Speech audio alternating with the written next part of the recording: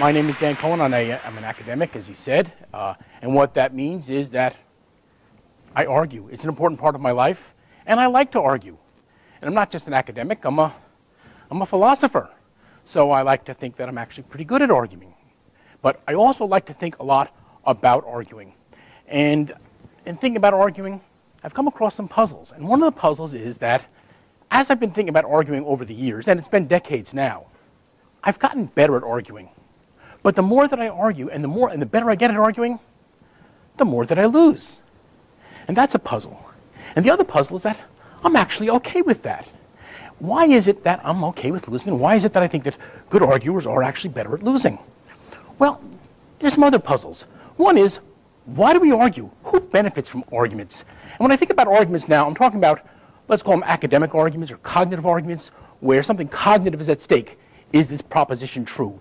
Is this theory a good theory? Is this a viable interpretation of the data or the text? And so on. I'm not interested really in arguments about whose turn it is to do the dishes or who has to take out the garbage. We have those arguments too. I tend to win those arguments because I know the tricks.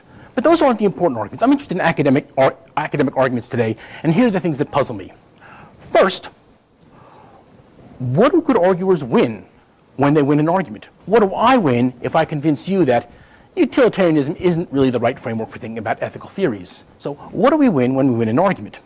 Even before that, what does it matter to me whether you have this idea that Kant's theory works or Mill's the right ethicist to follow? It's no skin off my back whether you think functionalism is a viable theory of mind. So why do we even try to argue? Why do we try to convince other people to believe things that they don't want to believe? And is that even a nice thing to do? Is that a nice way to treat another human being, try and make them think something they don't want to think? Well, my answer is going to make reference to three models for arguments. The first model, let's call this a dialectical model, is that we think of arguments as war, and you know what that's like. There's a lot of screaming and shouting and winning and losing, and that's not really a very helpful model for argument, but it's a pretty common and entrenched model for arguing. But there's a second model for arguing, arguments as proofs. Think of a mathematician's argument. Here's my argument. Does it work? Is it any good? Are the premises warranted? Are the inferences valid? Does the conclusion follow from the premises? No opposition, no adversariality, not necessarily any arguing in the adversarial sense. But there's a third model to keep in mind that I think is going to be very helpful, and that is arguments as performances, arguments in front of an audience. We can think of a politician trying to present a position, trying to convince the audience of something. But there's another twist on this model that I really think is important, namely that when we argue before an audience, sometimes the audience has a more participatory role in the argument. That is, arguments are also audiences in front of juries who make a judgment and decide the case. Let's call this the rhetorical model, where you have to tailor your argument to the audience at hand. Presenting a sound, well-argued, tight argument in English before a Francophone audience just isn't going to work. So we have these models: argument as war, argument as proof, and argument as performance. Of those three, the argument as war is the dominant one. It dominates how we talk about arguments, it dominates how we think about arguments, and because of that, it shapes how we argue, our actual conduct in arguments. Now, when we talk about arguments, we talk in a very militaristic language. We want strong arguments, arguments that have a lot of punch, arguments that are right on target. We want to have our defenses up and our strategies all in order. We want killer arguments. That's the kind of argument we want. It is the dominant way of thinking about arguments. When I started talking about arguments, that's probably what you thought of, the adversarial model.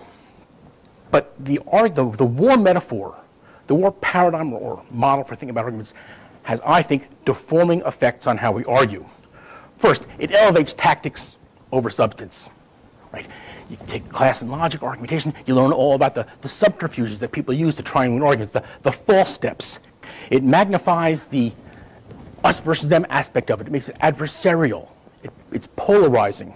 And the only foreseeable outcomes is triumph, glorious triumph, or abject, ignominious defeat. I think those are deforming effects. And worst of all, it seems to prevent things like negotiation or deliberation or compromise or Collaboration. Think about that. Have you ever entered an argument thinking, let's see if we can hash something out rather than fight it out? What can we work out together?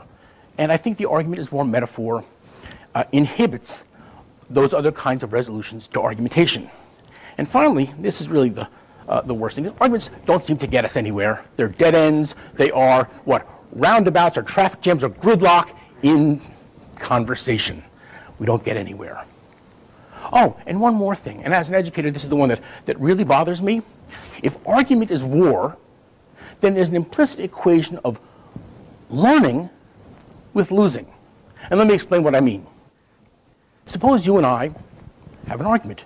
You believe a proposition, P, and I don't. And I say, well, why do you believe P? And you give me your reasons. And I object and say, well, what about? And you answer my objection. And I have a question. Well, what do you mean? How does it apply over here? And you answer my question.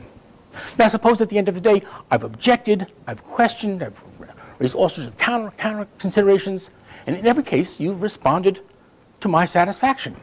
And so, at the end of the day, I say, you know what? I guess you're right, P. So, I have a new belief. And it's not just any belief, but it's a well-articulated, examined, it's a battle-tested belief. Great cognitive gain. Okay, who won that argument? Well, the war metaphor seems to force us into saying, you won, even though I'm the only one who made any cognitive gain. What did you gain cognitively from convincing me? Sure, you got some pleasure out of it, maybe your ego stroked, maybe you get some professional status in the field, this guy's a good arguer, but cognitively now, just from a cognitive point of view, who was the winner? The war metaphor forces us into thinking that you're the winner and I lost, even though I gained. And there's something wrong with that picture. And that's the picture I really want to change if we can. So, how can we find ways to make arguments yield something positive? What we need is new exit strategies for arguments. But we're not going to have new exit strategies for arguments until we have new entry approaches to arguments. We need to think of new kinds of arguments. In order to do that, well, I don't know how to do that. That's the bad news. The argument is war metaphor is just, it's a monster. It's just taken up habitation in our mind, and there's no magic bullet that's going to kill it. There's no magic wand that's going to make it disappear. I don't have an answer. But I have some suggestions, and here's my suggestion. If we want to think of new kinds of arguments, what we need to do is think of new kinds of arguers. So, try this. Think of all the roles that people play in arguments. There's the proponent and the opponent in an adversarial dialectical argument. There's the audience in rhetorical arguments. There's the reasoner in arguments as proofs. All these different roles. Now, can you imagine an argument in which you were the arguer, but you're also in the audience, watching yourself argue? Can you imagine yourself watching yourself argue, losing the argument, and yet still at the end of the argument say, wow, that was a good argument? Can you do that? I think you can. And I think if you can imagine that kind of argument where the loser says to the winner and they all agree, and the audience and the jury can say, yeah, that was a good argument, then you have imagined a good argument. And more than that, I think you've imagined a good arguer, an arguer that's worthy of the kind of arguer you should try to be. Now, I lose a lot of arguments. It takes practice to become a good arguer in the sense of being able to benefit from losing, but fortunately I've had many, many colleagues who've been willing to step up and provide that practice for me. Thank you.